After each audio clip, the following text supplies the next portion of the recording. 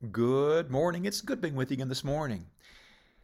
What does it take to really gripe you, to get you worked up to where you are no longer in complete control of your emotions?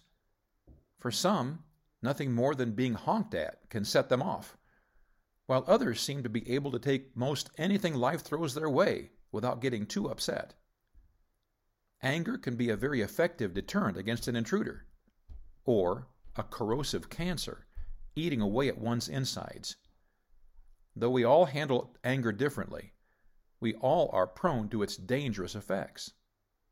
Which one of us has never regretted words spoken during an outburst of temper? Regardless of the level of remorse, once said, they can never be taken back. More damage has been done by heated words than by loaded weapons. More wars have been waged because of angry words than those from invasions. God spoke to the subject through the Apostle Paul in Ephesians 4:26. Be ye angry and sin not. Let not the sun go down upon your wrath. Interestingly, the Lord acknowledged that there is an anger that is not sinful. Jesus himself welled up in anger at the condition he found the temple. He single-handedly cast out the carnal money changers. When angrily confronting the Pharisees, Jesus found many colorful ways to characterize their sinful behaviors. Jesus, of course, never sinned. So when he got angry, it was for righteous causes. In comparison, we rarely can justify our outbursts of anger.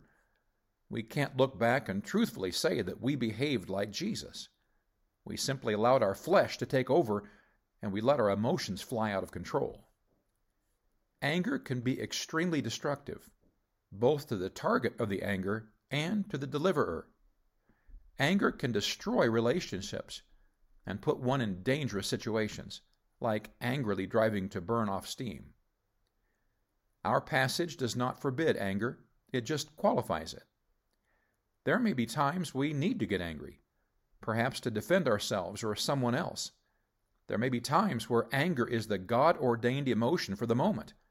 However, it must be carefully handled and controlled by the Holy Spirit.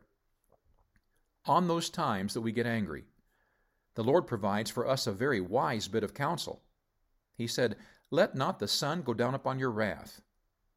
Too many relationships that could have been salvaged if they would have just worked things out right away end in failure because they let the day fade without resolution.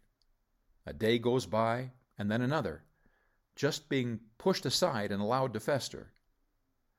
The Lord wisely counseled us to deal with problems in the day they occur. Oh, that we might heed His wise advice and build our relationships and not tear them down. Handle anger carefully.